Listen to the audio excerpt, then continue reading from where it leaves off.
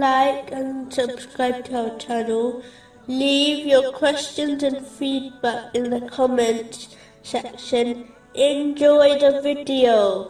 Continuing with the last podcast, which was discussing the aspects of piety, indicated in chapter 12, verse 90. He who fears Allah and is patient, then indeed Allah does not allow to be lost the reward of those who do good. In order to make it easier for a Muslim to strive to adopt piety, they should bear an important principle in mind, that this material world is a temporary home. It will quickly vanish, as if it never existed in the first place. This is quite obvious. If one ponders over the stages of their own life, they will realize that even though they may have spent years in one place, such as their secondary school, yet after it finished, it seems like they were there only for a moment, and the effects of the experience fades away also.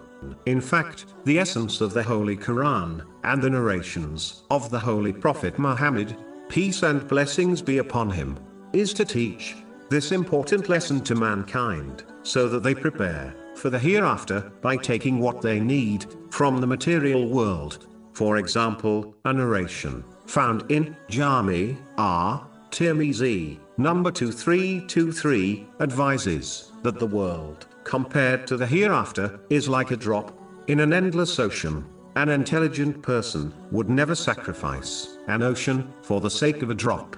It is why a narration found in Sahih Bukhari, number 6416, advises that a person should live in this world as if they were a stranger in a foreign land, or a traveler who both dedicate most of their efforts towards returning home safely.